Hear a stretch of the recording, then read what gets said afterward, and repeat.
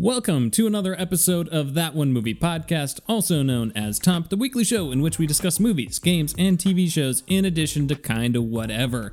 Mainly, we just shout nonsense into our microphones. I'm your host, Jimmy Youthy, joined by my co-host, Holden Sutter. Yep. We've got a great show for you great. See, Holden, I let you do the notes and then I just botched the intro. We've got a great show for you this week featuring our reviews of Minority Report and Diary of a Wimpy Kid, The Long Haul. Thank you, listener. Let's do it.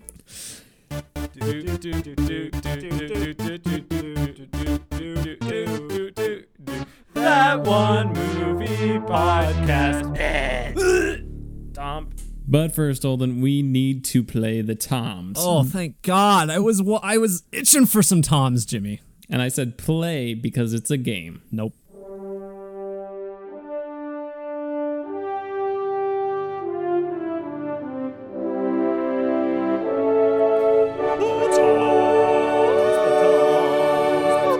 The Toms. Toms is a rapid-fire game in which we rate the news from this week in the world of entertainment based on a scale of three famous Toms: Brokaw, Bombadil, and Bergeron. Brokaw is the highest rating, Bombadil is the lowest, and Bergeron is somewhere in between. Let's get started. Holden, are you ready to go? Oh, I'm more than ready, Jimmy.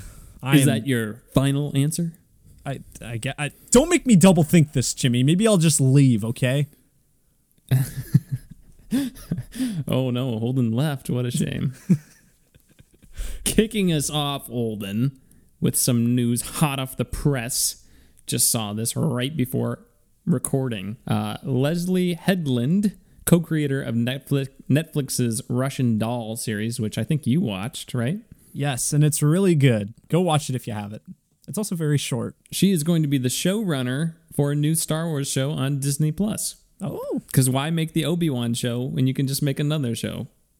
Yeah, just keep adding shows to the docket. We got that and the Cassian Andor series coming, and supposedly an Ahsoka Tano series may be coming now. Why not? Just keep going. Just keep promising and not delivering. Disney. You know what? You've released one so far. You haven't even got your Marvel shows out yet. Hey, they got to keep those sweet, sweet Disney Plus subscriptions coming in. They sure do. So I'll give this a Brokaw, I guess. She seems like a capable creator from what you say. Yeah. I love Star Wars, so. Wow. Hot take. Although you couldn't pay me to watch that Cassian Andor series. Nope. Unless it's just really, really good, but I doubt it. It'll probably be fine. No, I doubt it too. Yeah, I mean, I don't know her other work aside from Russian Doll, but if that's any indication of how this will turn out, then yeah, good. Speaking of Disney Plus and Star Wars, Holden, Mandalorian Season 2 already done. Mandalorian Season 3 is already in the works. Apparently, I saw this. Jon Favreau been locked in his cage in Bob Iger's office, has been just slaving away at the Season 3 script. They're not giving him any break. Season 2's done. On to season 3. Bob Iger bucko. just looks over. He's like, COVID-19. I'd let you leave, but we're supposed to stay where we are. I have kids. Social distancing and whatnot. Oh yeah. A lot of credit has been given to the revolutionary technology that they've been using to create all the virtual scenes for The Mandalorian. Holden, revolutionary. It's insane. It's very interesting, even though you don't care. Sorry, Jimmy, I fell asleep there. What were you saying? I'm sure it was real enthralling. I'm giving this a Brokaw. All right, I'll give it a Brokaw as well. Mandalorian Season 1, real good. Give me some sweet, sweet Taika Waititi. Ooh, yes. In somewhat relation to this, I don't know if you saw this. Did you see the Teen Yoda video IGN put out on 420? Yeah. Did you see the outrage? I didn't, but I felt it. So they marketed this video, this parody, as the official trailer for the season 2 of The Mandalorian, and then it turned into this Team Yoda parody, and people were just so pissed off. I mean, I was kind of mad because I woke up, and I think it was maybe like the first thing I did in the morning. I just kind of got on my computer and was looking at websites and whatnot, and I go on and I see that. I'm like, ooh, some good news coming out today, and I click on it, and it's starting. I'm like, okay. And then that happens, and I was like, oh my god. It's not April Fool's Day, IGN. It would have been better on. It's 420. I would have get been it. better on April Fool's Day. Yeah, I don't disagree with the backlash. That's a Bombadil, IGN. What are you doing? Jeez. Hope whoever planned that got fired. Probably not. Just kidding. You just want people to lose their jobs. You're no better than the coronavirus, Holden.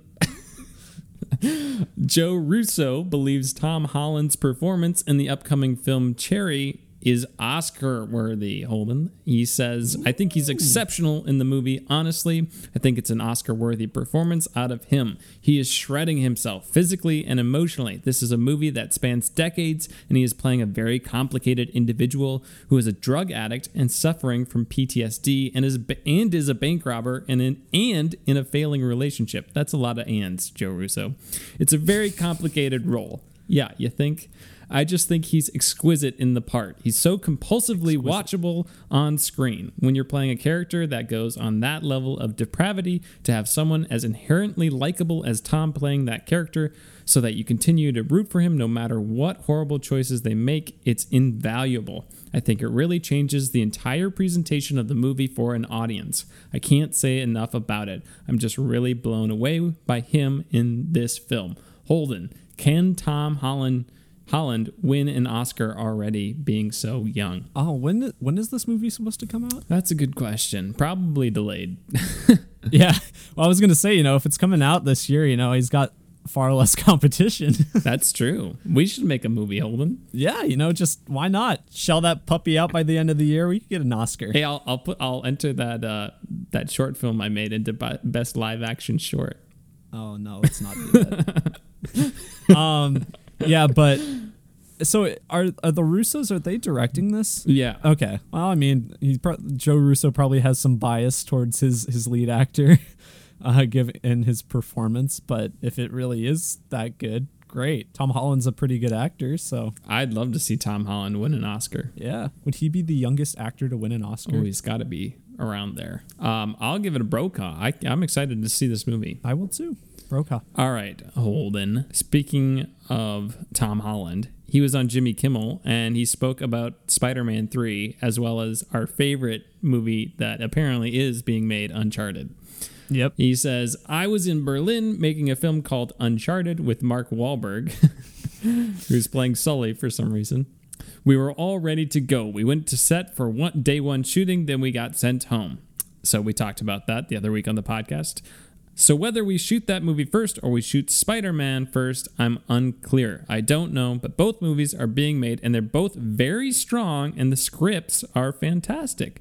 So whatever happens, happens, but I'm ready to play both. I mean, I've played Spider-Man enough now. I could play him tomorrow. So ready to go. So he describes both those scripts as fantastic. But maybe Tom Holland is just being very upbeat and happy. He's just a very upbeat guy in general, though. Remember when he was saying that Spies in Disguise would be good? Never saw it, so can't Apparently say. It wasn't very good.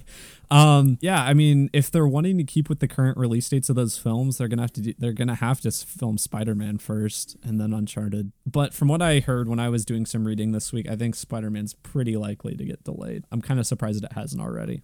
Yeah. Which do you hope they film first? Uncharted, just so that gets locked in. We're done with it. We finally get it.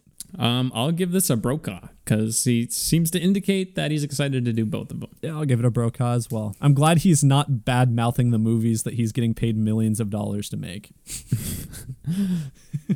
It's not as uncommon as you would think. Venom 2, Holden, the title. Oh, yes. It's going to be called Venom, Let There Be Carnage. Incredible. As if this movie already didn't have enough going for it.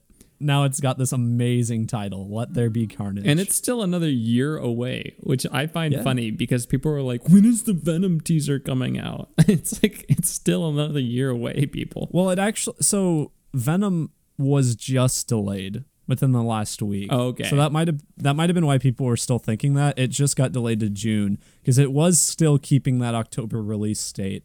But now it's going to be coming out in June 2021. And Sony released an official teaser image of the title. because I think people were talking about it online, and I think a lot of people thought it was just like a rumored or joke title because it's so dumb. I honestly saw it and I thought it was a joke title. Yeah, it's so like how hard is it to just like make a good title for something like that? Like, there's one of the most famous examples of a Carnage title is like Maximum Carnage, and while I think that I don't know exactly how that Spider-Man storyline plays out, they could just call it Maximum Carnage and it would instantly be better. Instead, they have to say "Let there be carnage." What does that mean? This is a bombadil if I've ever seen one. I'm gonna give it a bombadil as well. Yeah. Well, Andy Serkis, I'm rooting for you, but it's an uphill battle for sure. Yeah. Get your climbing gear out. You're gonna be climbing Mount Everest. Holden, Scoob is heading to video on demand on May 15th. It's going to be available for that 48-hour rent period for $20, but it will also be available for you to buy for only $5 more, $25, which is interesting. Oh, wow. Yeah. That is interesting, because kind of for that like price difference, I'd just be like, why not just buy the movie? That's how they get you. But are you really going to watch Scoob again? I don't know. Maybe I'll think Scoob is phenomenal. We should review it for the podcast. Are we going to figure out a way to split this? Yeah, I think we will. We can share accounts or something. $10 a pop. Yeah. So yeah, we'll review that. Maybe. No promises. No promises. Under promise, we'll try to. We'll never review another movie again.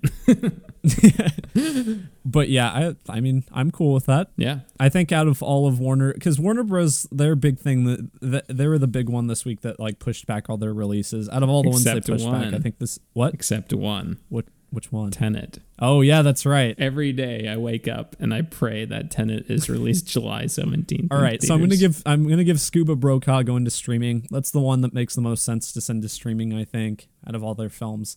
But we can move on to Tenet then. Yeah. 100% Warner Bros. Is just hoping they'll be the only blockbuster in theaters so they can get all of the money. Except, what if theaters are at 30% capacity? So it's like, I don't know, man. I want to see Tenet so badly. My Tenet hype is through the roof right now. And I just like, so much can change within 2 months or 3 months, really. I think it's a little disconcerting we haven't seen another trailer yet. Maybe. I mean, it's still 3 months away. Yeah, I guess. And we've had 2 Tenet. We've had a teaser and a trailer. Yeah. I just think if there's one thing I know about Americans is that you're not going to be able to keep them in their homes for another 3 months. So, I mean, like, even if it's not the right thing to do, I just have a hard time seeing this social distance thing carrying on for as long as they think it might. So we'll see. Yeah. A lot of things can change in 3 months. In my heart, I know that it's not coming out, nor should it come out July 17th, probably. If it comes out, I guess since that'll be like the only movie for at least a month, we'll just review it every week for the next month. And to be honest, we'll probably won't understand it until the 4th viewing either. Yeah. Looking at it. Very true. I guess Tenet, I would love, because Cinemark is planning on opening with Tenet too. So we'll see. All the movie theaters would have to be in on it. So I'm gonna give it a Brokaw, but this kind of ties into something that I wrote down. But like, so Georgia, is like opening stuff back up, right? Mm-hmm. Or they're wanting to. They're like talking about opening up movie theaters, but what's gonna be in theaters? Well, I know they're planning on doing like old movies. Like I thought, okay. I know that like that was kind of the plan from the beginning, is to kind of reopen and do like re-screenings of like classic films, which makes sense. I saw something about that, like, I don't know what movie company it was, but they were like giving indie movie theaters a selection of movies that they could show. And some of them I was like, if I had a theater like that around here, I'd probably go see that again on the big screen. Yeah, we'll see. I mean, it's a ways away yet, so I would think it's going to be delayed, unfortunately, which would be a bummer because I think it's illegal for Christopher Nolan to not release a film in July. Yeah. All right. It better not like compete with Dune or something. Oh my gosh. Well, I don't know. I do not want Dune to fail. Dune is going to bomb no matter what. I want Dune. Dune. It. Search your feelings. You know it to be true. Dune is going to bomb. Denis Villeneuve will just be like the master filmmaker who all his movies are just bombs. Yeah, what a shame. HBO Max, Holden, is set to launch May 27th. It's apparently different than HBO Now. Yeah, even though they're the same price. And if you have HBO Now, you get HBO Max. So, wait, really? yeah, I don't understand. Well, okay, so like it has all the stuff HBO has, but then it has like random other things. It's also kind of acting as Warner Bros. Streaming service because they've got like, I think they're going to shut down DC Universe and just put all of DC's stuff on there because they're already putting a bunch of DC stuff on there. Mm-hmm. I mean, you've got like Friends, that was one of the big things, is Friends is going to be on there in its entirety. South Park is moving over there, which I'm a little sad about. I don't really understand it. I was trying to figure this out. I'm like, what is the difference? And I could not come to any conclusions. I'm like, what is the difference between HBO Max and HBO Now? And I could not find any. Hey, at least we've got Quibi right now. I forgot to mention Quibi the week it came out, and we haven't mentioned it until now, so I just shoved it in here. I do not care about Quibi. I think I'm gonna get. They have like a 90-day free trial or something. 90 days? Yeah. Wow. I think I'm going to get it because that deal ends like the end of the month. So I think I'm just going to get it on like April 30th or whatever, just so then I get the most out of it with the most possible amount of episodes. Yeah, then you're going to forget about it. Yep, you have to get charged. Pay $10 or whatever. I did that with HBO quite a bit. Kind of going off the HBO Max thing, Bad Robot, J.J. Abrams' production company, is creating a Justice League Dark show as well as a spin-off show to The Shining called Overlook. Both are being made for the HBO Max streaming service. Holden, are you excited about these? Well, I think Justice League Dark could be kind of cool. I think they could lean really heavily into a horror type superhero show, which I think was what Swamp Thing was, but Swamp Thing had a lot of like budget and like just production issues, even though it was apparently really good. But I'd be interested to see that. And then the Overlook, I saw a lot of backlash online that are just like, this is going to ruin Kubrick's vision of like The Shining. Like, it all started with Dr. Sleep and now it's doing this. And I'm like, you still have the movie. Just like, if you don't want to see the other ones, don't see them. And also Dr. Sleep was good. So yeah, Dr. Sleep was good. Yeah, like if you don't want to see it, don't see it. I'll only see it if it's good though. I don't really care about it. Yeah, I'm giving these a Bergeron, both of them. Same. I'll go with that. Speaking of delays, Holden, The Batman has been officially delayed to October 2021. Kind of not surprising. Makes sense. They were in the middle of production. It's a bummer. I mean, I'll give it a Bombadil. I'm sad, but whatever. Who was it? I think it was the director Matt Reeves tweeted out something about like that hinted at, oh, like this fits better with the tone that's being released in October, and so people are like, is this going to be a long Halloween adaptation? Probably Which not. I think has been kind of theorized before. Long Halloween is a really good, really, really good story. Probably. Is that the one where Joker rips his face off or something? Or am I thinking of a different one? I think you're thinking of a different one, but I could be wrong. It's been a while since I read it. Comic-Con canceled. Supposed to take place we didn't give July. a rating to. Oh, I guess you did. You gave it a Bombadil. I said Bombadil. Yeah, never mind. Keep going. Holden, I had so much momentum. Comic-Con canceled. Supposed to take place in July. Not anymore. It's just done. It's going to happen next year. Sad. Yeah. I mean, this is like it's breaking. I think it's gone every year since it started. Yeah, so it's this like is a streak 50 years. Broken. Yeah. This is like a streak broken. And I mean, it's kind of sad. I always like that time just because we get so much like movie information and trailers and stuff. But I guess we'll just have to get that in a different format now. Yeah. So Bombadil. And my final bit of news is that Robert De Niro and Leonardo DiCaprio are selling entries into a contest to win a walk-on role for Scorsese's next film, Killers of the Flower Moon. All proceeds are going towards charity. In addition to the walk-on role, Holden, you get to spend a day on set with all three of those juggernauts, eat lunch with DiCaprio and the cast, and you get to go to the premiere of the film. Additionally, Holden, Robert De Niro refers to himself as Bob during the video, and Martin Scorsese apparently goes by Marty. So I'm going to need your opinion on that. All right. Robert, you can stop pointing the gun at Jimmy's head. All right. Hey, guys. Like, he said his little spiel. All right. You can stop.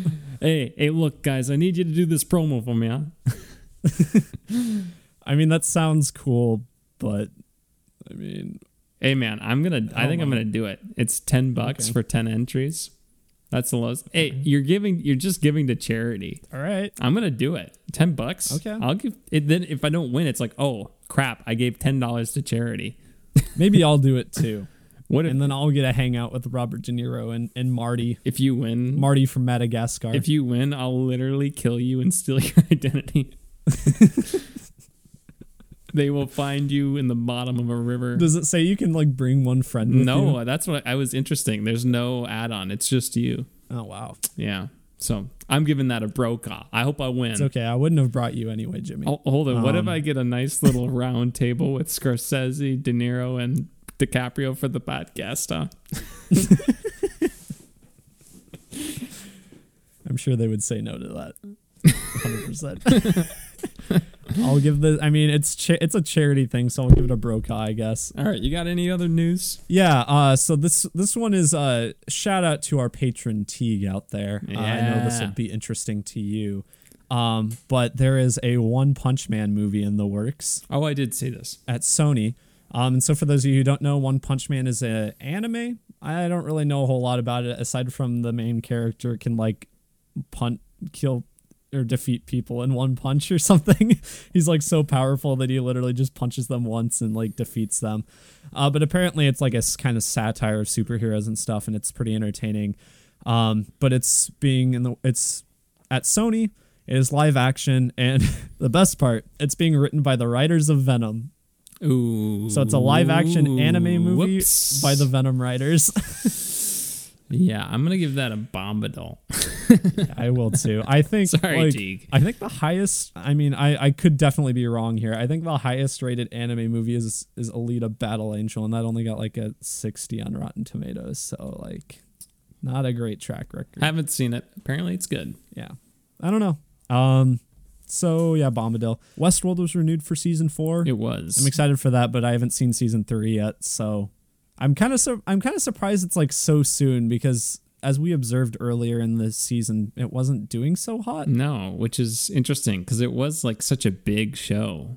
Yeah. At one point. Well, and like every other season, they've waited to renew it until like a month or two after the last episode comes out. So this is very soon, especially with those viewership numbers. Maybe the numbers have gone up since everyone's trapped inside. I don't know. Yeah, maybe. Could be. Coronavirus was created by HBO. Yeah. Watch our show. We want it to be Game of Thrones, but with robots.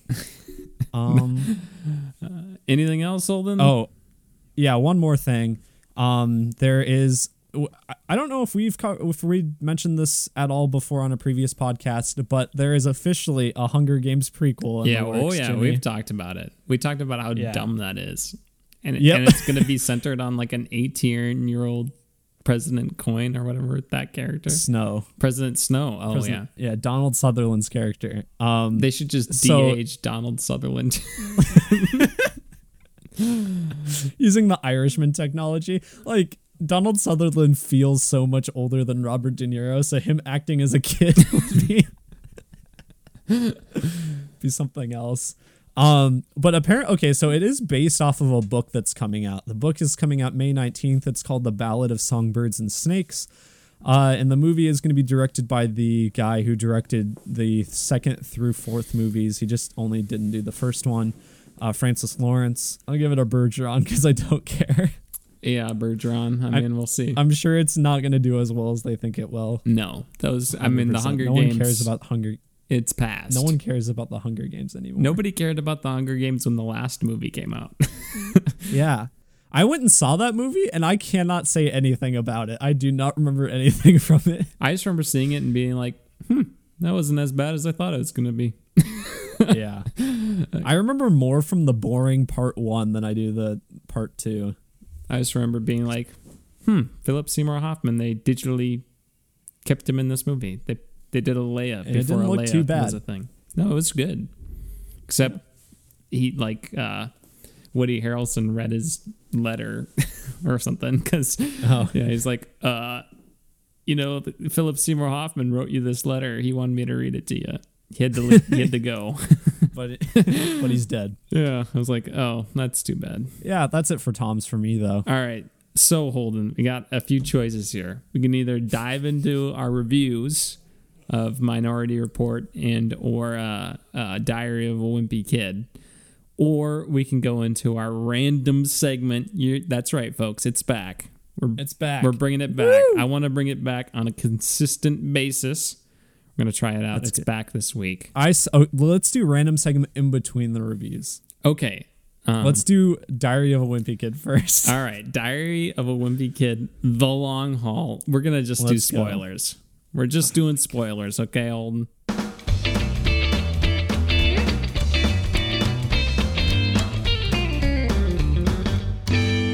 Yeah, we watched this movie, Diary of a Wimpy Kid, The Long Haul.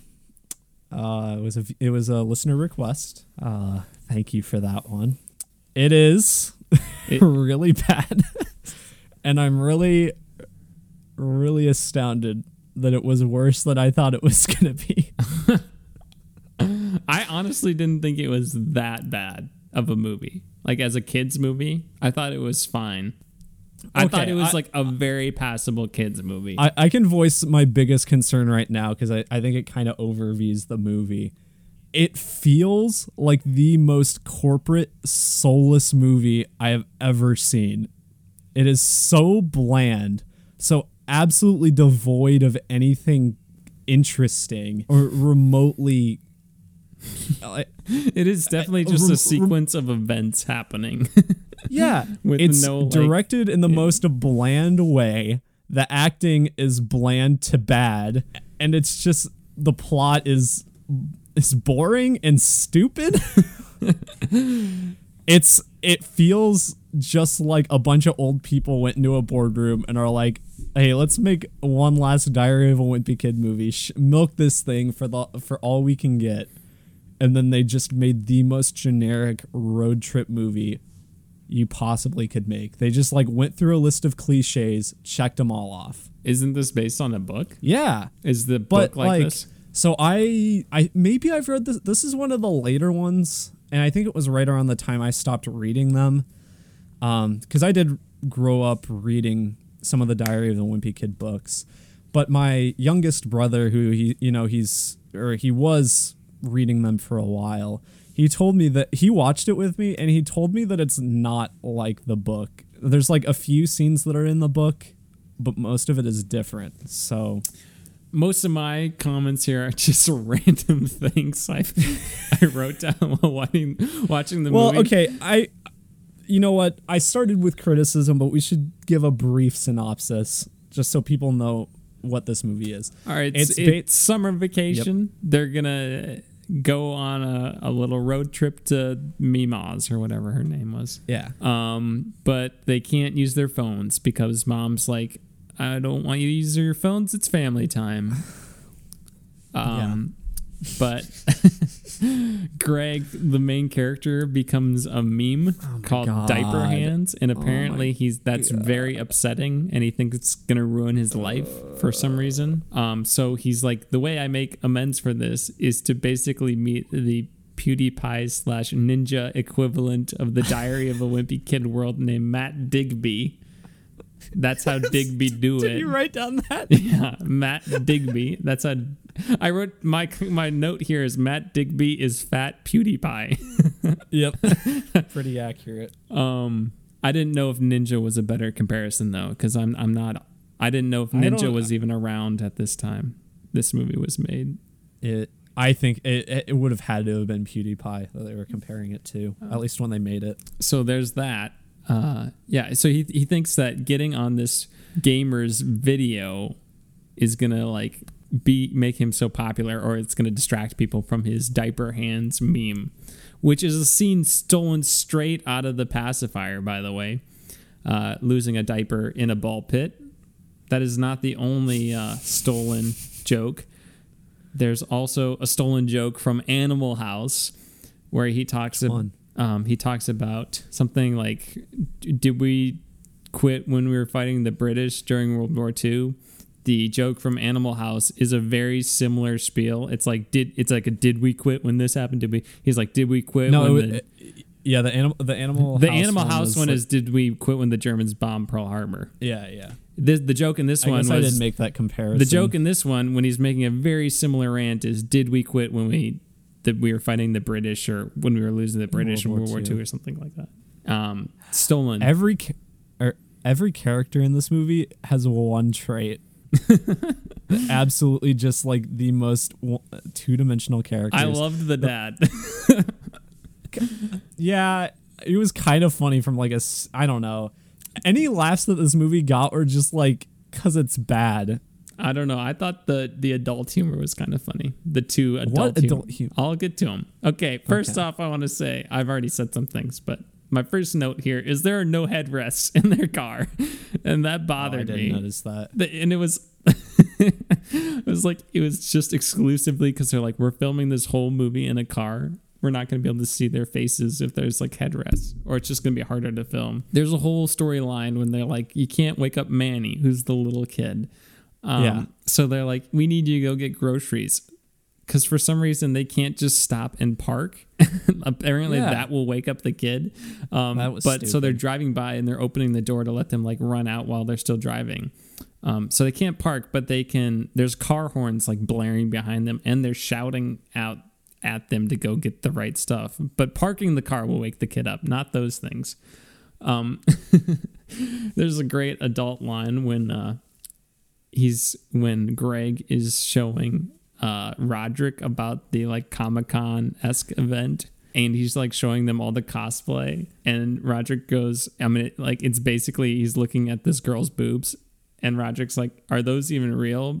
But Greg thinks he's talking about like some of the props. And I thought that was pretty funny. Okay. And then there's also the scene where Greg walks in on his dad on the computer on the toilet, and his dad goes, "This isn't what it looks like." He's like, "You're doing work." He's like, "Oh, this is what it looks like." I thought that was pretty funny. That's right. I forgot about that one. Also during that scene, I think the dad doesn't bring up the fact that his kid is orange until the very end of the conversation because of the Cheeto incident in the hot tub. He's like, at the very end, he's like, "Are you orange?" I think the only part of the movie that made me laugh was when Roderick puts the pizza in the safe or whatever. Yeah, I thought that was pretty funny. They disguised the safe as a microwave. Genius. Yeah. Okay. I know you have your list, but I'm just going to keep interjecting when I think of things. Okay, Roderick is really bad. Oh, I hated Roderick. And it's funny because I looked at Rotten Tomatoes, and one of the reviewers was like, Roderick, the guy who plays Roderick is the only thing who saves this movie. I'm like, agree to disagree, buddy. Okay, so there was, I don't know, you probably weren't aware of this since you never like experienced any of the other movies. I saw the first one. Oh, did you? Yeah, I was dragged to that puppy. Okay, so like there was like a meme when this first came out, at least when the trailer first came out, that like everyone was mad that they recast Roderick. I mean, they recast everyone in this movie, but they were mad that they recast Roderick because the guy who played him in the first movie was like pretty good at it. Like, I mean, it's no Oscar-worthy performance, but he was definitely like the asshole, stupid punk rock older brother. And you know, I mean, I could see how like a younger kid could find him maybe threatening or whatever, but this kid's just like a string bean. He's like so small and is just not threatening, and he's so dumb. He's even dumber than like Roderick in the old movies. He was so it was just like irritating. It was funny sometimes, but most of the times it was just annoying. All right, are you ready for me to go on here? Yeah. Beardo. Apparently Beardo is just a common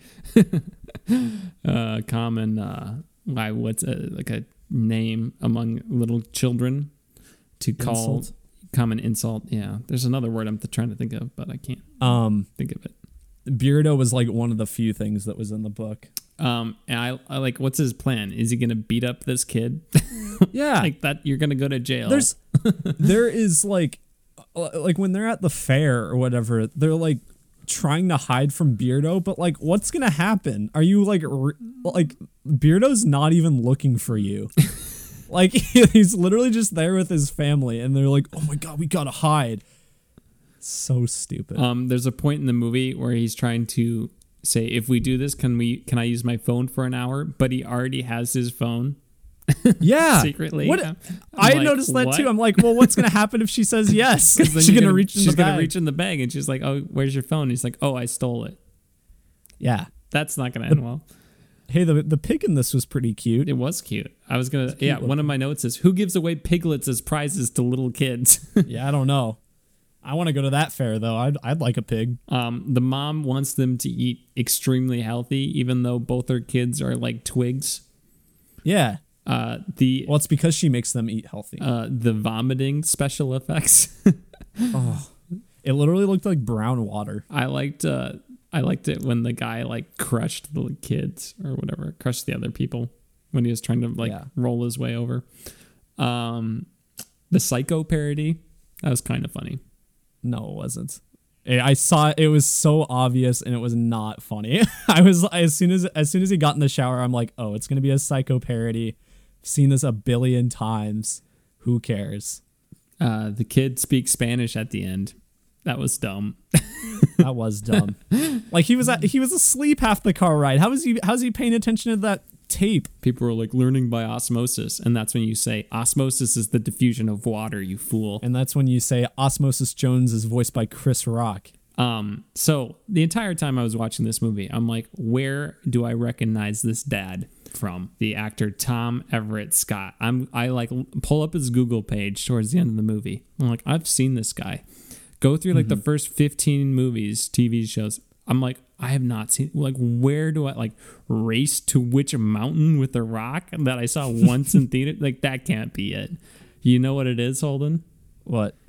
He is, okay, spoilers, I guess, for a movie that came out 4 years ago, but he is Emma Stone's husband at the end of La La Land. Oh, is he? He is. And I saw that he was in La La Land, and like that instant I knew it. And I like went back and rewatched the ending. I'm like, there he is. There we go. So there you have it. Those are all my notes, Holden. I'm out. And of course, Alicia Silverstone is the mom. She had a up and coming career in the 90s, hot off of Clueless. Which is a very good movie, and she's quite good in. And then she made some career choices, becoming Batgirl and Batman and Robin. Oh, yeah, that makes. I'm like, where do I know her from? Yeah, and she was also in I don't know what other one. She was also in some other like critical failures around that time, and so she was kind of more relegated to the sidelines instead of the star that everyone thought she was going to be. But she's good and Clueless, I guess. So Holden, you ready to give your rating here? Hold on. I feel there has to be something else I want to say about this movie. Oh, that like the quote unquote climactic action scene. What was that? Where they're going down the hill in the car? Yeah. It's so dumb. Why don't they just walk down the hill? I don't know. I was like, do you really need your car down there? Yeah. And then Greg's like in the boat and he's like running after the car as it's moving. I'm like, oh wow, this is so contrived for like a final action scene or whatever. Yeah. So stupid. All right, you ready? Yeah, I guess we can be done. What's your rating, Holden? I'm gonna give this movie a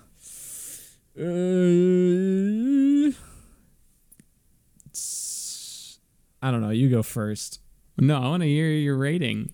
Fine. I'll give it like I think a 3 is pretty generous. I'm giving it a 5. Oh my God. Okay, I thought Jimmy. It was a perfectly passable kids movie. No, it's bad. Do not okay.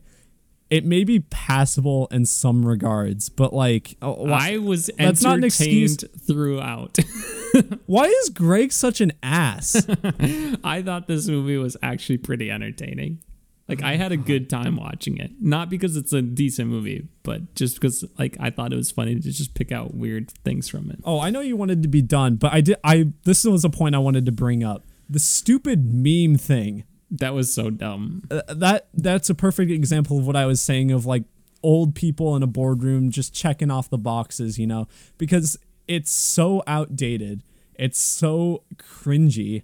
Like, this would never be a meme. It's not that funny. They're like, diaper ants. Also, like, why would he not want to be a meme? It seems like it would be in his character to want to be that. Like, you'd be more famous and liked because of that. They wouldn't make fun of you. Greg is like pretty self-absorbed and like wanting to be popular throughout most of the series and whatnot. So this seems like the perfect opportunity for that. And then also like him wanting to like screw up his entire family vacation just to go to that stupid convention. That was like a little far for him. I'm like, Jesus Christ. Like, how insufferable do you have to be? Well, it's only 2 inches away from where they're going, from Mimas. Oh my God. Also, how dumb do you have to be? He's supposed to be in middle school, but he looks like he's in 4th grade. Like, also the kid, the Manny, is like, how old is he supposed to be? I don't know. Except first, they're like, Manny's always in the books. He's always like, and I'm like, he's always like 2 or 3. I'm like, this is definitely like a 4-year-old kid. Yeah. Oh well. Yeah. Anyway, we can move on. I'm sticking with my 3. What? The pig was cute. The pig was cute. That's why it gets a 3 out of 10. All right, Holden, are you ready for some random segment action? Yeah. Let's do it, Jimmy.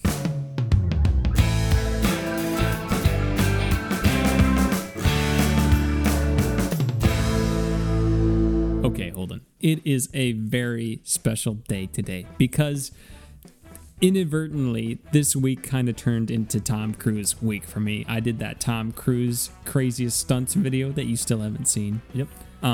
We're doing Minority Report for a review this week. And right now, Holden, we're about to do the Encyclopedia Britannica official Tom Cruise quiz. Are you ready to go? This seems a little bit in the big leagues for us, Jimmy. Encyclopedia Britannica. I can't even say that properly. All right, ready to go? In what film did Cruise make his big screen debut? Nightmare on Elm Street, Taps, Endless Love, Losing It. We got 13 seconds left on the timer, Holden. I want to say Taps. I don't know. Endless Love. I'm going Taps. It was Endless Love. I should have listened to you. You won. I got 1. What was his character's name in The Outsiders? Soda Pop, Dallas, Ponyboy, Steve. Tom Cruise is in The Outsiders? He's Steve. He's 100%. Steve. Yeah. I don't remember him being in that movie. All right, we're 1 for 2. You're 2 for 2. We got 8 left here. In one of Risky Business's most iconic scenes, Cruise dances in his underwear to what song?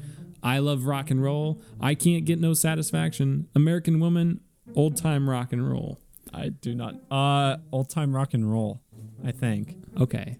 I don't know. It is that, Holden. Okay, I think I know it's a scene that's parodied a lot, and I think I know which one it is. All right, well, good for you, Holden. Thank you for pulling the weight on this so far. It's a scene? Okay, this is a bit wait, no, we got to keep going. Oh, okay. I'm sorry. I'll let you talk about it next. We're on a timer here. The actor worked with director Martin Scorsese on which of the following films? Goodfellas, The Color of Money, A Few Good Men, Collateral. Collateral? Few Good Men? Wait. We have Did Scorsese do 5 seconds. Yeah. A Few Good Men then. Or a Collateral. Few Good Men. It was The Color of Money. What? What? It says he worked with the director Martin Scorsese. It's the Encyclopedia Britannica, Holden. Okay. Well, I mean, I guess if you worked with him and didn't, because he's in A Few Good Men. Yeah. I don't know. He's not in Goodfellas. But what I was going to say is that scene from Risky Business, the reason I remember that scene is because it was parodied in a commercial for like Guitar Hero on the DS. I think it was. I'll remember try seeing to that find a clip of it and put it in. I think it was the DS one. Maybe it was one of the other versions, but I 100% remember seeing that commercial all the time. All right, Olden. Moving on. We're 2 for 4. You're 3 for 4, but collectively we're 2 for 4. Cruise received his first Academy Award nomination for what film? Born on the 4th of July, Magnolia, Rain Man, or Jerry Maguire? Jerry Maguire. Is he even in Rain Man? No, he is in Rain Man. Are you sure it's not Rain Man? Did he get nominated for Rain Man? I don't know. Jerry Maguire? I'm saying Jerry Maguire. Who was born on the 4th of July. Well, I haven't even heard of that movie. Have you? I think Magnolia is the latest one out of all those. Boy, for doing a lot of research on Tom Cruise this week, I sure know nothing about him. Cruise starred with his second wife, Nicole Kidman, in how many films? Oh, man. 3, 2, 0, or 1? 2. What are the films? It's 3. Okay. I don't know what movies he's in with Nicole Kidman. I'll put him in the video version. You can see him right now. We should have known it, Holden. Cruise played a lawyer in The Firm, which was based on a novel by what author? James Patterson, Stephen King, John Grisham, or Scott Turow? I don't know what Scott Turow writes. I don't know. John Grisham. John Grisham is the Silence of the Lambs guy, right? Stephen King, no. I'm going to go James Patterson. Is that okay? Sure. It's John Grisham. We are collectively 2 for 7. We're doing great. Okay, here we go. What was his character's nickname in Top Gun? Viper, Iceman, Maverick, Goose. He's Maverick. Yeah, Maverick. So we're back on the board. These are the questions yes. I was expecting. All right. Well, we could still get more than that. In Tropic Thunder, Cruise played a what? Writer, producer, director, or actor? Producer. I haven't seen Tropic Thunder. He's so funny in that movie. It's such a weird turn for him. It is producer, by the way. Good job, Holden. Isn't Robert Downey Jr. in that? Yep. I gotta He's see in that. blackface. Yeah. It's a good movie. Robert Downey Jr. nominated for an Oscar for blackface. Cruise's third wife, Katie Holmes, first gained fame on what TV show? Buffy the Vampire Slayer, Dawson's Creek, It's Felicity, Dawson's Creek. Veronica Mars. Dawson's Creek is correct. So, hey, we got 5 out of 10. So, I pulled most of the heavy lifting there. That is not true. Most of them were me. You're the one who did all the research on Tom Cruise, Jimmy, and you somehow did way worse than me. I know he can hold his breath for 6.5 minutes. Wow. Good for him. We'll talk about that more in the Minority Report review. Thanks for watching this if you're watching the video form. If you're listening to the audio form, continue on with our podcast. And let's move on to our review of Minority Report. All right, Holden. Enough fun for the podcast, huh? Now we're talking about a movie. Now we're talking about film. This is serious. A real movie. The 2002 classic Minority Report. Where we're going to start with... It's basically science fiction Mission Impossible. It's basically Tenet, 18 years earlier. I mean, yeah. I guess we haven't seen Tenet yet, but I imagine Tenet seems like it has a very similar premise, or somewhat similar. Yeah. I feel like Tenet's going to be the better version of this. Oops, did I say that? Okay, this is our non-spoiler review. Yep. So this movie, it follows Tom Cruise's character. He's like the chief of this division. It's called Pre-Crime, this police department. Is his last name Anderson or Anderton? You decide. It's Anderton. But yeah, so there's this police department called the Pre-Crime Division, and basically their whole thing is they find and discover crimes before they're going to happen. Find, discover, and stop crimes before they're going to happen, and they do this by using these like 3 kind of psychic individuals who will foresee these events coming. And Tom Cruise. It's based on a Philip K. Dick thing. Oh yeah, who did the Blade Runner story. Yeah. And Tom Cruise is seen in one of these visions killing a man, and so he's kind of goes on the lam and tries to prove that he isn't going to do it. Yep. I guess that's basically. I mean, I probably wouldn't have said that in the synopsis, but you did, Holden. So we're gonna live with it. That's like the plot, though. That's like the conflict. Yeah, it's like 30 minutes into the movie. 100%. That is not whatever. That is not a spoiler. But agree to disagree, Holden. But hey, I'm running the podcast now. It's my decision. Okay. Holden might be editing this episode, folks. So yeah, if we can it's talk a little about that below later. quality, don't be too surprised. Give him some slack. So this movie, it's good. It's what a good movie. what an amazingly thorough review, Holden. I just like it feels very early 2000s. It feels very later Spielberg. God, I can't Spiels. My man Spiels. It feels later Spielberg. It has like the most generic John Williams score I've ever heard. I was gonna say this is like the most run of the mill. Like if you took John Williams' brain and turned it into AI, this is what the score would turn out. Yeah, it has everything that you think of when you think of a John Williams score. It's got moments where it sounds straight out of Star Wars or like Indiana Jones. It's got a lot of like loud brass moments like John Williams loves to include in his stuff. It's just, it is very by the books for him. I think, and once again, by the books for him. Just to clarify, it's not bad, but it's just like I'm not going to be looking up the soundtrack to this anytime soon. No, like it's not bad. It's just like it just sounds like John Williams like music. But it's not like iconic. It's just like all the kind of filler John Williams stuff. Yeah.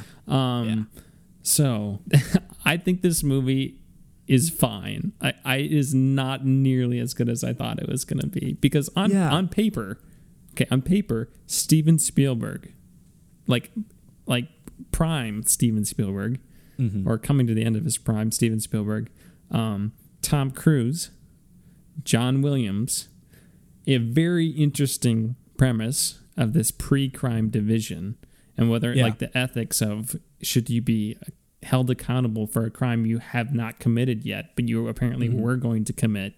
Kind of like the whole idea of, do you control fate? Can you change fate? These interesting things like predestination, kind of going off our Snowpiercer review. So all that on paper sounds great. Colin Farrell's in it. Max von Sydow is in it. Rest in peace. Yeah, recently passed away. I thought, I did not love Colin Farrell in this movie. He was very Colin Farrell. his role seemed to flip very dramatically in the middle of the movie. And it also seemed very abrupt character change for me. He also did. There's like a couple scenes where he's crucial, I guess, to like what's happening on screen, but he's ultimately pretty unimportant. Yeah, and he also looks super. I won't get into specifics. He looks super young. He does. This movie is weird. It is okay. It's very weird because like after like he's first accused or whatever, you've got like a chunk of the movie where there's like quite a bit of action, and then it's just kind of absent from most of the rest of the movie. I think the action in this movie is pretty bad too. Yeah. I think there's like this jetpack action scene that is really corny to me. It's like he's climbing up this fire escape and like someone jetpacks over towards him and he just kind of grabs their head and like holds it for a solid half second and then just bangs it onto the like a pole and then they like fall over and he just kind of softly kicks them away. It is not convincing. It's not that exciting. There's a lot of weird Attack of the Clones imagery in this, especially with the John Williams score in the background. Yeah. I'll talk about it more specifically in spoilers, but I'm like, there's like stuff straight out of Attack of the Clones, which I believe also came out in 2002.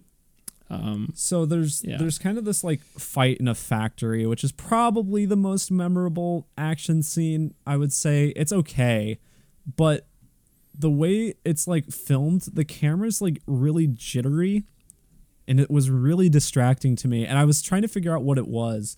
And don't quote me on this because I don't know if this is 100% true, but I think it was an attempt at shaky cam action before it was like normalized in like the Bourne movies. Okay, well, shaky cam action was also a thing in like Saving Private Ryan. Yeah, so like Spielberg had already done it. Yeah, but I like that. The thing that was more from like a very close knit perspective, kind of like I gave the example of the Bourne movies where it's like a lot of shaky cam, it's a lot of very close quarters combat and whatnot. It kind of felt like that to me, but just not done right. Well, that scene was just super distracting to me because it felt like the droid factory scene from Attack of the Clones. Oh, okay. Which I know you're not a huge fan of the prequel, so that's probably not as ingrained into your No, like, I mean I know what brain scene you're talking about. I know but I mean like you probably wouldn't like, but for me, and I'm sure for audiences in movie theaters, if this came out, around the same time, we're thinking the exact same thing. I mean, like when they first entered the factory, I'm like, because I had already thought of like some Attack of the Clones stuff, but there's literally like shots and like they go on the conveyor belt and there's like identical action sequences that happen and beats that are hit in the action sequence that happen in Attack of the Clones, which I'm like, why? It was so distracting for me. Also, this is, I guess, minor spoiler, but part kind of, he's like there's like flying cars and he does this car hopping thing. Also very similar to the beginning of Attack of the Clones when they're chasing the bounty hunter. There are certain, well, I think actually overall, I like the setting of this world. I really like the cars. I think they're very unique looking and just kind of cool. They look fine. I just think the CGI is bad. Well, yeah, it's definitely dated. And that's going to be like a problem for any movies from back in this time. Like it's just early 2000s CG. I don't know. I mean, like it just seemed like the world was like dull when it was CGI. You know what I'm saying? Like it was like supposed to be like clean and futuristic, but it just looked boring. I don't have like a ton to say about this movie because it's just kind of whatever. I've got a few things left to say. I think the dialogue is pretty bad in this movie. Like there's a bunch of just like random analogies or metaphors that are supposed to be like super insightful. There's like 6 or 7 of these and it's just really annoying, bad writing dialogue. I really noticed it. I won't spoil like what role his character plays, but Peter Stormare is in this movie, who you may know. He's in the Fargo movie and he's also in John Wick 2, I think. But he plays like, well, I guess I won't say, but his character is just like a bunch of analogies and a bunch of alluding to past events that we know nothing about. And it's just very clunky and boring and exposition heavy and kind of pretentious at times. Okay, this movie, the first act just slogs along. It is so much exposition. And I think the second act, there's some somewhat interesting stuff that happens in it as like part of the world.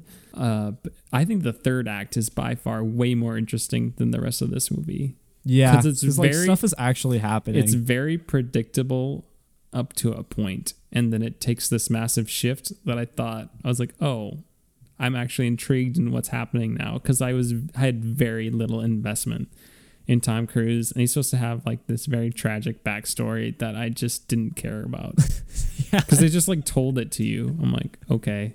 Very similar to Heavy Rain too. A bunch of visuals. Yes. Oh, one spot in particular is so like, I know what you're talking about. We're gonna talk about that. Spoilers. I noticed that too. Oh my god, how many times did they say Minority Report in this movie? So many times. Yeah, it's because like you often think of like the title line or whatever, maybe they'll say it once in the movie. I guess if it's like sometimes they'll say it multiple times, but it was so distracting in this movie because to me it just seemed like a weird terminology for what was happening. It just the first time, I guess, I'll talk about it in spoilers. It wasn't too distracting for me, but I do have a little bit of a problem with the title. Yeah, it felt like they came up with this title that sounded kind of cool, and then they just named the object that in the movie that title. Maybe. I mean, I don't know how much is similar between this and the Philip K. Dick book or story. How much they changed. I don't think the Philip K. Dick. I think it's a short, maybe a novella. I don't think it's even called Minority Report. Yeah, I see. I was gonna look it up and I just forgot before we were gonna do this some of the differences. But yeah. I guess are you ready to give your rating? Yeah. I'm gonna give it a 7. Yeah, that's exactly where I'm at. Is a 7 out of 10. This movie. Yeah. It's critically well received too. I mean, there's like it's pretty famous, and I just was like, boy, this was not nearly as good as I thought it was going to be. I think this is one of those movies that a lot of things since have taken from it, like some ideas from it and whatnot, especially in the plot department. Like I know there are definitely like some anime that I remember. I actually watched I remember my dad watched an anime called Psycho-Pass, which has a very similar plot to this one. But I know there's other stories and even video games and whatnot, which kind of take some elements from this. And so I think this is probably just a film that is a victim of age. I don't even think that though, because I thought it was original and there were parts of it I did enjoy, and I was like, oh, that's clever, that's creative. I just I did not care about the characters that much, and I thought there were elements of the world that were so weird. I felt unnecessarily like the pre-Korgs, that these humanoid figures that determine the pre-crime. They spent so much time trying to explain that, and by the end of the movie, I still wasn't exactly sure how that worked, and it just felt like it was supposed to take place in the real world, but it did not feel like the real world in the future. You know what I'm saying? Yeah. It wasn't even like a planet in a different universe or a different dimension. It was supposed to be this world in the year 2054, and it did not feel like that. I don't know. I 100% think that this movie would get a higher score for me if I had seen it back in 2002. I think it would be more like an 8 or an 8.5. Maybe, yeah. But I think part of a film's legacy is, how well does it age? And that I think is, and that's why determines I'm giving quality. It a 7. And I think this movie is overrated, honestly. I do too. It's decent. I don't think it's bad. I could think it's a decent movie, but I'm like, this is not it's not the Terminator or, something like that, or that kind of thought it was going to be. No. My dad kind of he told me that he apparently thought it was overrated when it first came out too, because I told him, I was like, oh, I'd been wanting to watch Minority Report, and so Jimmy and I decided we were going to do it on the podcast this week, and he's like, yeah, it's good, but I didn't like it as much as everyone else did. Scott Sutter, I agree with you for once, huh? Are we ready to move on to spoilers here? I think so. I guess I just want to mention one last, because I kind of hinted at it, but it is pretty much Mission Impossible, but in science fiction. Early Mission Impossible. That's not as good. Yeah. We going to spoilers then? We're going to spoilers.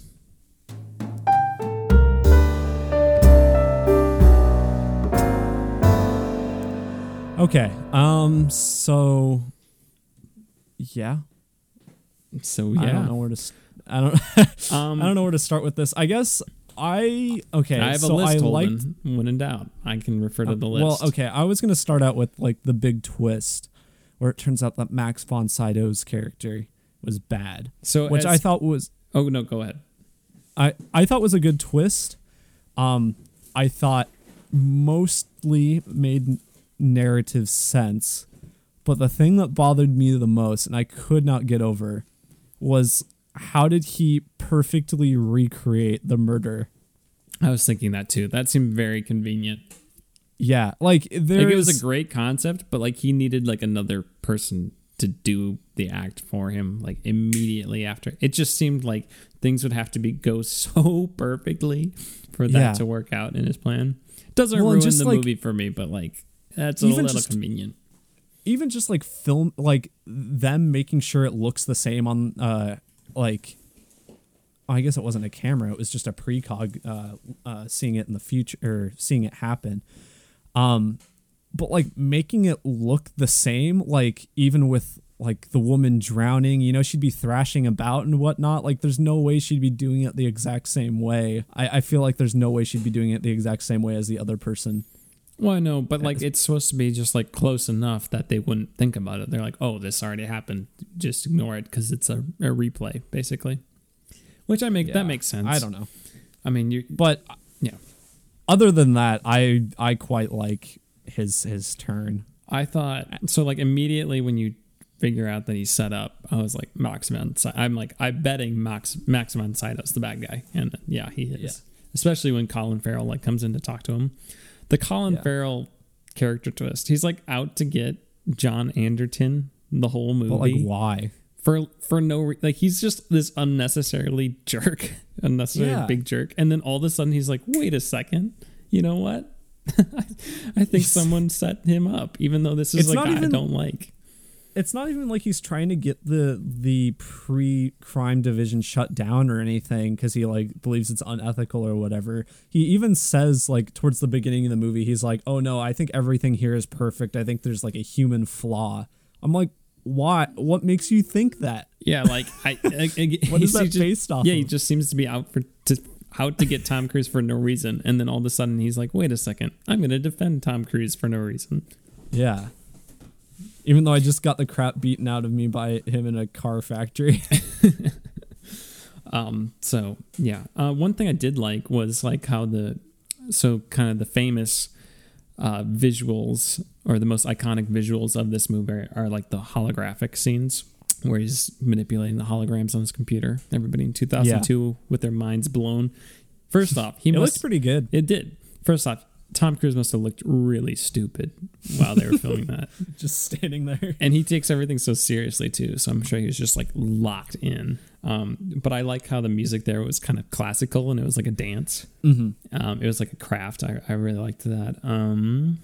I liked how the when the precogs have like a vision and they like let you know who the victim and killer are. I like how it's just like bingo balls. Yeah, that's what I was. I watched this on a Netflix party with my girlfriend, and I was like, "It's a bingo thing." And she's like, "I was looking away." I was like, "Come on, Emily, get off your phone." Well, you know what? It happens like 10 times throughout the movie, I know. So she probably saw it again. The floating bodies, the precorgs, looked very similar, like a similar visual to the Westworld. Yeah, the robots. What are they called in Westworld? The hosts. Hosts. Colin Farrell looks so young. Again, Tenet. I think just wait for Tenet. I think Tenet is going to be the better version of this movie, honestly, and the more grounded version of this movie, even though there might be some sort of fantastical elements. The yoga lady, that part where Tom Cruise like that lands, was weird, and she's like, "Oh, hello." I wrote down personalized ads that are talking to you as you're walking down the street would be really annoying. Yes. Jesus. And like and it's all based on like eye scans, and so after he gets his eyes changed, that it's all just like this random like other guy, Mr. Yakamoto or something like that. I love the eye changing out scene, and that's like I was like joking that was my perception of LASIK surgery. That's like my greatest fear. So I'm glad they didn't go too graphic with that. Yeah. That the surgeon is who I was talking about. As I thought his dialogue was really bad, even though I like that actor Peter Stormare. Yeah, and then like, why does he have like the bad sandwich and the bad milk in there? Yeah, I did not understand that. Yeah, again, like a lot of weird, quirky things. I have fist punch through window written down. I don't remember what that is. I don't either. Okay, so the scene where like he confronts the guy who he thinks killed his or like kidnapped his kid or whatever. I mean, I guess you kind of have to be in that moment and like think about what Tom Cruise's character is thinking, but like if you know that you're going to get framed for killing this guy, like you have to have some sort of like control, right? You know, and like if you you know what I told Emily? what? I was like, shoot him in the balls. Yeah. I was Like shoot him somewhere else. Like you don't have shoot to him kill somewhere. him. Yeah. You know that you're going to get in trouble for this, and you've been going this whole time trying to prove like, oh, this is not going to happen to me. I'm going to be able to make a different decision. And then you just like go along with it. That was maybe my biggest like plot hole with the movie is like if they knew this was going to happen and they already have the guy right there, why didn't they just like, you know what? I'm just like, can't he decide like, you know what? I'm just going to go lock myself in this room for 2 days. Yeah. Like you can't commit the murder if you're going to do that. Which I mean, like apparently he was. Well, that's so, kind of like you're gonna be judged on that. I mean that's kind of that's kind of the argument against the pre-crime division, though. It's like, well, if they know this is going to happen, why don't they just they arrest them before they even commit the crime? So it's maybe it wouldn't have happened. Yeah, and so I mean, I get that part, but I also feel like you're not going to give people life sentences for a crime they didn't actually do. Also, Tim Blake Nelson is wasted as the guy who's like the security guard for all the prisoners. Well, okay, so how did that prison thing work? Were they just like sedated for the rest of their lives? They're just sedated, like unconscious kind of. And they're like getting screened certain things? Yeah. Are they just like stuck with Netflix? I don't know. I was so confused. Again, a lot of that just random exposition. That guy with like the wheelchair playing the organ or whatever. Yeah, it was just Blake Nelson. Yeah, like just a bunch of weird, quirky things that felt unrealistic. There was a bit of like hints of control in this, like the containment division. Yeah. We got to talk about the heavy rain stuff though. Oh yes. First off, his kid gets taken, which is straight out of Heavy Rain. Kind of similar. Heavy Rain came out after this, though, right? Yes. So Heavy Rain took from this. Yeah. The scene that I was talking about, which was a meme for a while, was Tom Cruise running around the pool and yelling Sean. Sean. His kid's name is Sean, which is the same name as the kid that gets kidnapped in Heavy Rain. And Heavy Rain had a meme for a while where the dad would go around yelling Sean around like a mall or whatever, and you could actually like glitch the game to have that action be available at any point during the game. And so you see like videos of Heavy Rain playthroughs, and they're at like the climactic final scene, and you can just keep telling him to say Sean, like yelling it. It's so funny. Also, there's like a scene in this Minority Report where they're in the mall and they hide behind the balloons, and the balloon man, like that's a whole thing in Heavy Rain, which I've only played the first hour and a half of, and I thought it was unbearably bad. Sorry. I know people really love that. Some people love those David Cage games. I know some people love it. I was hoping I was going to really like it. I thought it was unbearable. It's like a less fun Telltale game. Maybe I'll play Detroit Becomes Human or whatever. Detroit Become Human. Oh, yeah. Also, Tom Cruise can hold his breath for 6.5 minutes. So when that kid's like, you think you can beat my record in 26 seconds? It's a world record. I'm like, you're like, stupid kid. Of course he can. I'm like, kid, you don't know who your dad is. He's the son of Poseidon, basically. That guy, he's going to be down there forever. He could have been... he could have been down there for 6.5 minutes, man. His kid could have been anywhere. Also, Emily brought this up after we watched it. We never found out what happened to his kid, did we? No. Also, there's that weird hypothetical scene. At least I think it's hypothetical when Agatha is like telling him about the kid's future that he didn't have, instead of having him run away from all the officials. Yeah, I don't know. That was weird. That scene was weird for me because like maybe I just wasn't paying attention at that point because I think I was kind of bored at that point. But like they figured out that the murder victim's mom was the mom of Agatha from that conversation, and I did not pick that up. at all. Like when they said that, I'm like, I kind of expected it, but I didn't like gather that from what she was saying. Mm-hmm. So I don't know if that, maybe I just wasn't paying attention very, very well there. I remember it making sense, but I don't remember why it makes sense off the top of my head. My dog's getting restless. Oh, I'm sorry, Benny. I have a bunch of cords on his bed. I just moved him. He just sat on my phone charger. He'll be fine. Nice. There's when he's thinking about whether or not he should go up to Jeff Lowe's room, right? That's the name? No, something. What's the guy's name? Not Jeff. Who? I think Jeff Lowe is a person from Tiger King. It's like it's something Lowe or something like that, though. Yeah, I don't remember. Rob Lowe. Rob Lowe.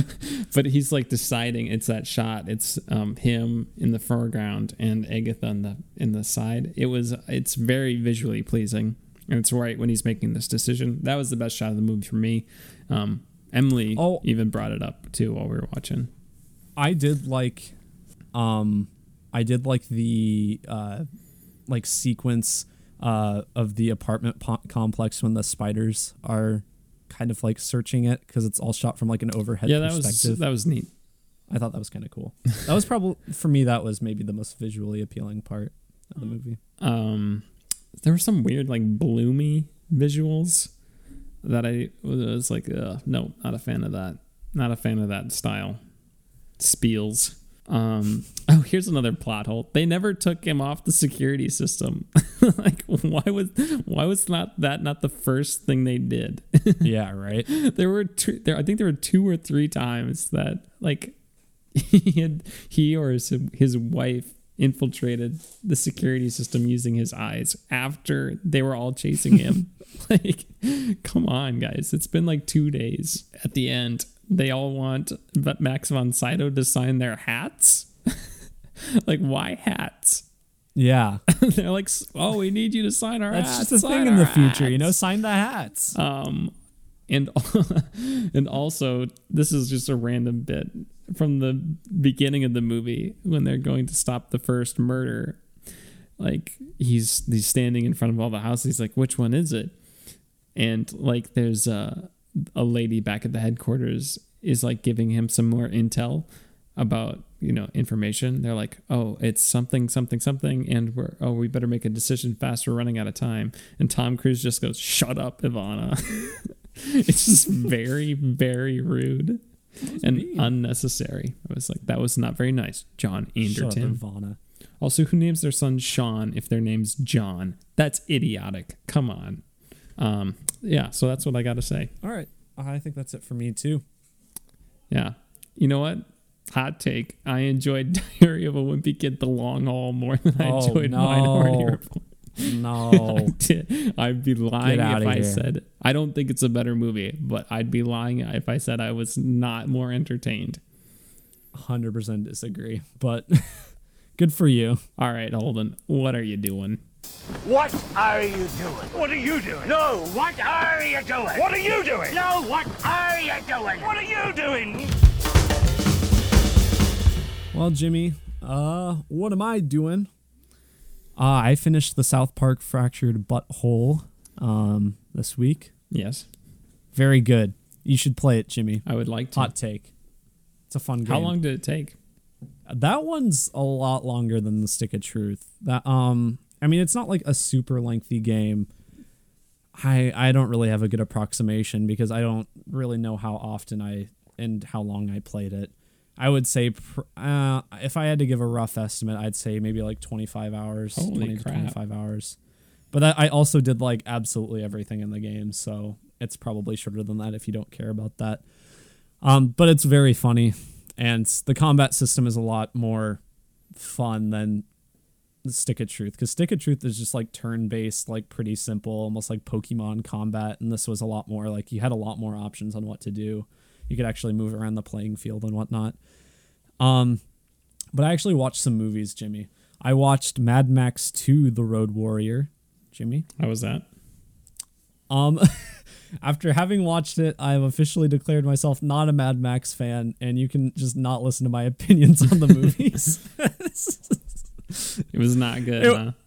Well, I recognize that it's good, and especially from like a technical standpoint of an indie movie in the early 80s, it's pretty impressive, but I was not really entertained by it, and I don't know. I was trying to isolate what my problems with these movies are, and I haven't yet. So I'm sure if you've seen one of the Mad Max movies and you liked it, I'm sure you'll probably like 2. 2 is the one that's like the most overall iconic. It's the one that the video game is closest to. There were a lot of similarities in between this and the video game.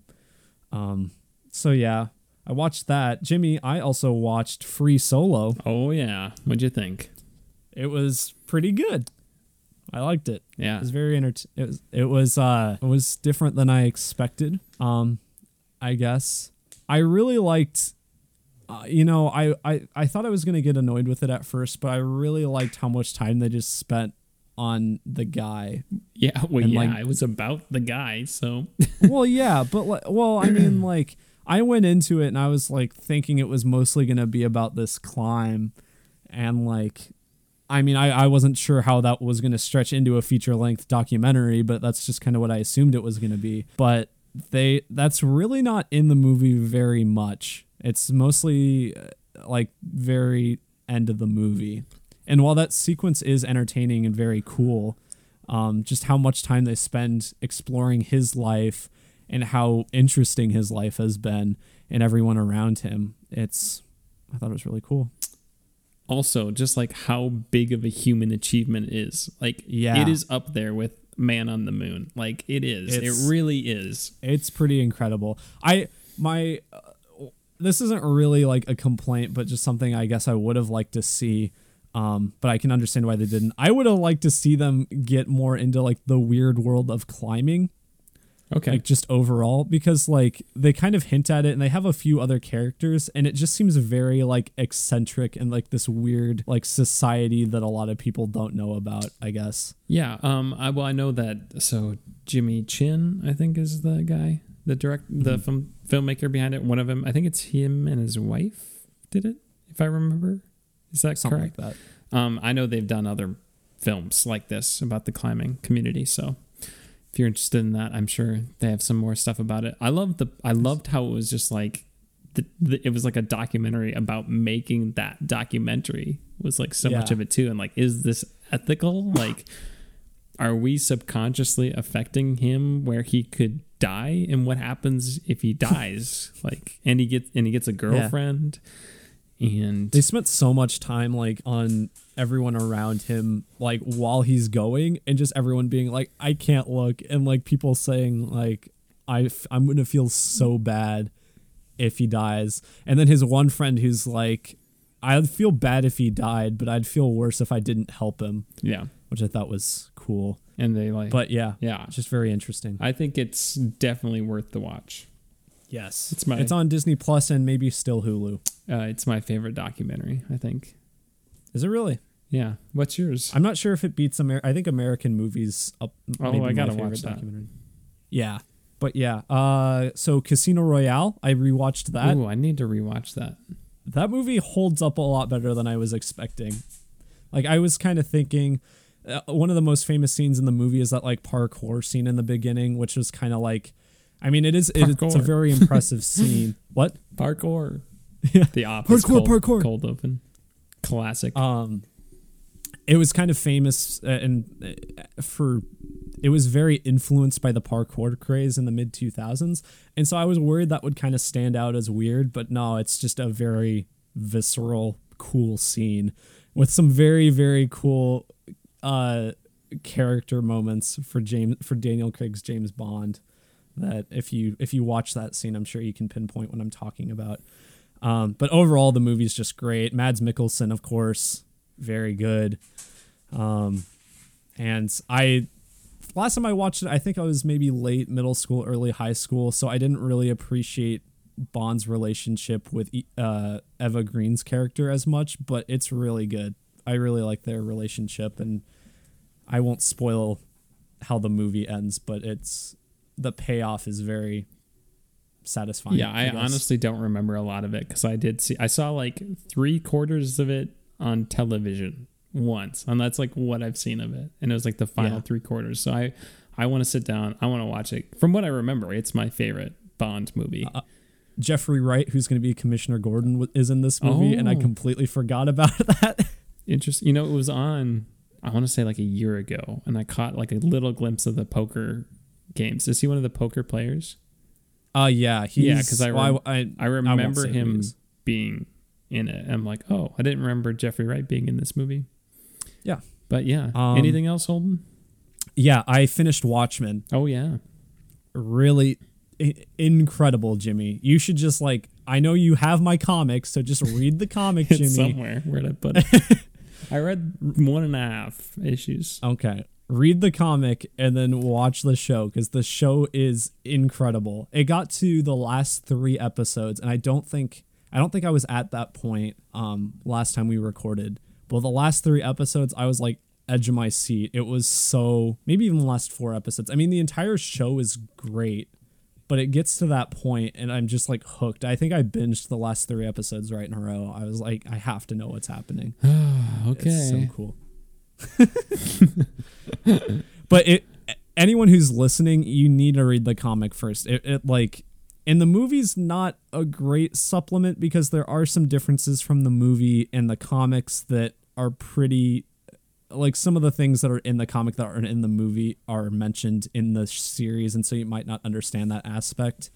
But you definitely need to have that knowledge. It's not just something you can go into. I want to do it. I want to do it for you, Holden. Good, do it. And then the very last thing I have is since I beat South Park, I started playing Metro Exodus, finally, because I'm quite a fan of Metro 2033 and Metro Last Light, and I just didn't really have time since it had come out last February, but now I've got all the time in the world. Still no time to die, though. No time to die. Yeah, it's quite different from the other ones, because it's a lot more open world, but kind of in smaller segments, but it's pretty cool. I'm having a fun time exploring it right now. It's a good time. That's it for me, nice. Though. Very nice, Holden. Well done this week. Thank you. Consumed a lot of media. Yes. I didn't consume as much media, but I did finish season 4 of Better Call Saul, and the season 4 finale is fantastic. Wonderful. The great payoff. I'm excited for season 5. Yeah, I've been watching it on the treadmill as I run/walk. So I haven't been watching it. I haven't been binging it, to say the least. But it's nice, because then I'm less focusing on how much I hate running, because it's so good. But yeah, so season 5 just ended. The finale just happened. So I kind of wish I would have been able to catch up in time for that finale. But one more season to go. I definitely would be caught up by then. I'm not sure how I'll watch the 5th season yet, if I'll use a VPN to get Netflix from another country, if that works, or if I'll just buy it on Google Play or something, since it's not on any other any American streaming service at this point. I'm trying to think if I did. I have not been playing Assassin's Creed Odyssey, because I've been working on these videos. Yeah. Oh, I know what I was going to say. I'm halfway through Tiger King, man. Living up to the hype. Can we just do the whole thing next week? Let's do it. Oh, yeah, I thought we were doing. That's what I thought we were going to do. But I'm already halfway done. Oh, no. Yeah, let's do the whole thing next week. So there you go, folks. Tiger King next week. If you haven't watched it yet, you got to watch this thing. It's living up to the hype. It's pretty. I mean, I'm only 1.5 episodes in, and I know it gets better, but it is pretty incredible. It's, I mean, not even necessarily from a filmmaking standpoint, but just these people in the stories are so interesting. You don't even need to have a well-made documentary to make this stuff interesting and cool. And the fact that it is a pretty well-made documentary series just makes it better. It is fascinating. Who, Joe Exotic, what a character. How is this man real? How is he real? And how, I mean, so a lot of people had heard of him, I guess, before this, but I had not realized that I was exposed to him until one episode when I was like, yeah, wait a second. I actually think I saw this guy featured on a talk show, and then they played that clip. I won't spoil it, but you'll know what I'm talking about when you get there. And I'm like, I totally have seen this before. I had totally forgotten about this, but now it clicked in my brain. I'm like, oh yeah, Joe Exotic. Joe Exotic is quite a guy. Yeah. Yeah, it's on Netflix. Watch as much as you can before our episode next week, because it is going to be a fun episode to do. Yes. All right. It'll be our first full TV show review. Oh yeah. Well, we did that in episode. We've done seasons, but maybe we'll do Watchmen eventually, huh? Don't hold your breath. Maybe we'll do Stranger Things finally. All right, is that the show for this week, Holden? Yeah. So next week we'll be doing, our listener request is Howl's Moving Castle, an actual good movie. Thank God. Hopefully you like it, Jimmy. It is a pretty weird movie. That is one of those animes, isn't it? It is an anime. But it's as you described either last episode or the episode before, it is Studio Ghibli, so it is kind of like the Pixar of anime. It's very, very high quality and very interesting. It's a very unique movie, and I'm interested to see if you like it or not. But we're excited to do that, and then we're also going to be doing Tiger King, as we just mentioned, in its entirety. So look forward to both of those.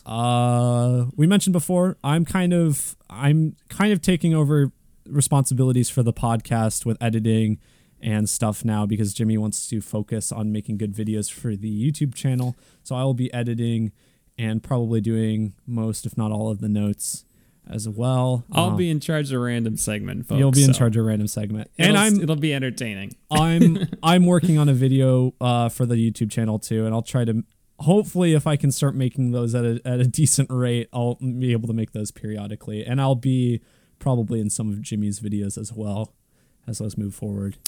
Yeah, maybe you could tell from the random segment, but the plan is to try to convert the random segment into video format for YouTube.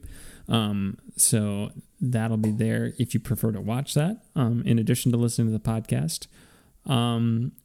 Although if you listen to the podcast, you're going to hear it first, because it's going to take days to edit that, probably. And so that'd be the benefit of doing that. But you can always skip over it and go watch it, a video version, if that's what you prefer. If not, though, just if you have not checked out the YouTube channel yet, you should, because doing a lot of quality bonus content on there. Like, that is the emphasis, is quality over quantity.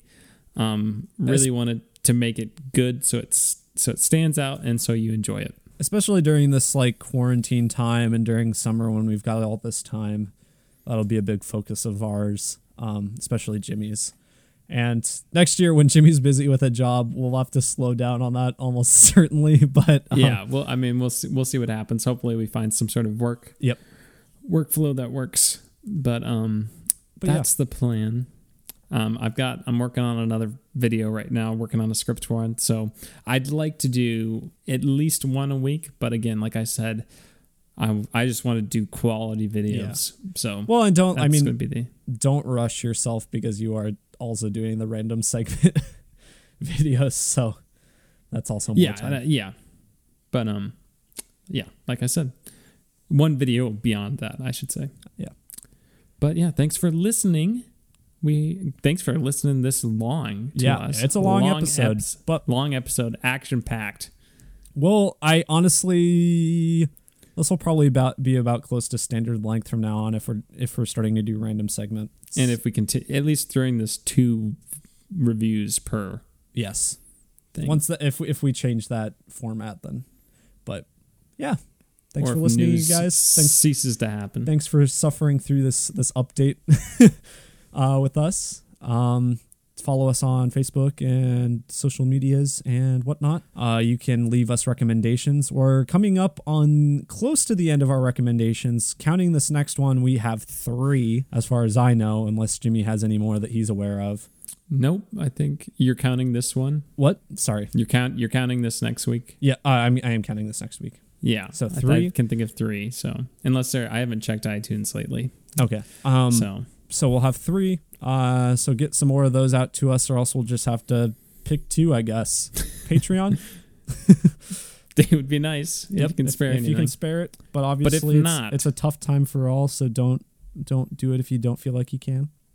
Yeah, do not give us money if you can't give yourself money. Yeah, you come first. That's what she said. All right. Adios, Pantalones. Love you.